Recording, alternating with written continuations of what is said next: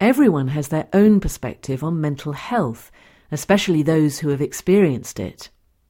An Untimely Death on Passchendaele Ward is written and performed by members of the Orphans of Beulah, a theatre group consisting of mental health service users and survivors.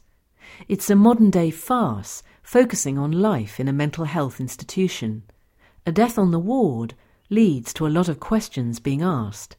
There are nurses self-medicating, patients acting as nurses, commissioners turning a blind eye.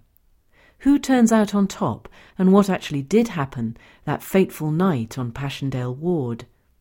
In 2 of the audio tracks, service users, professionals and practitioners comment on the drama and some of the issues it raises.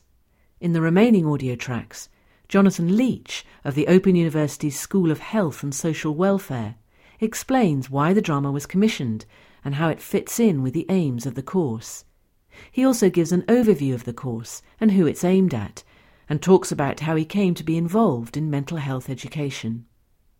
This material forms part of K225, Diverse Perspectives on Mental Health. From the Open University. For more information, go to www.open.ac.uk/use.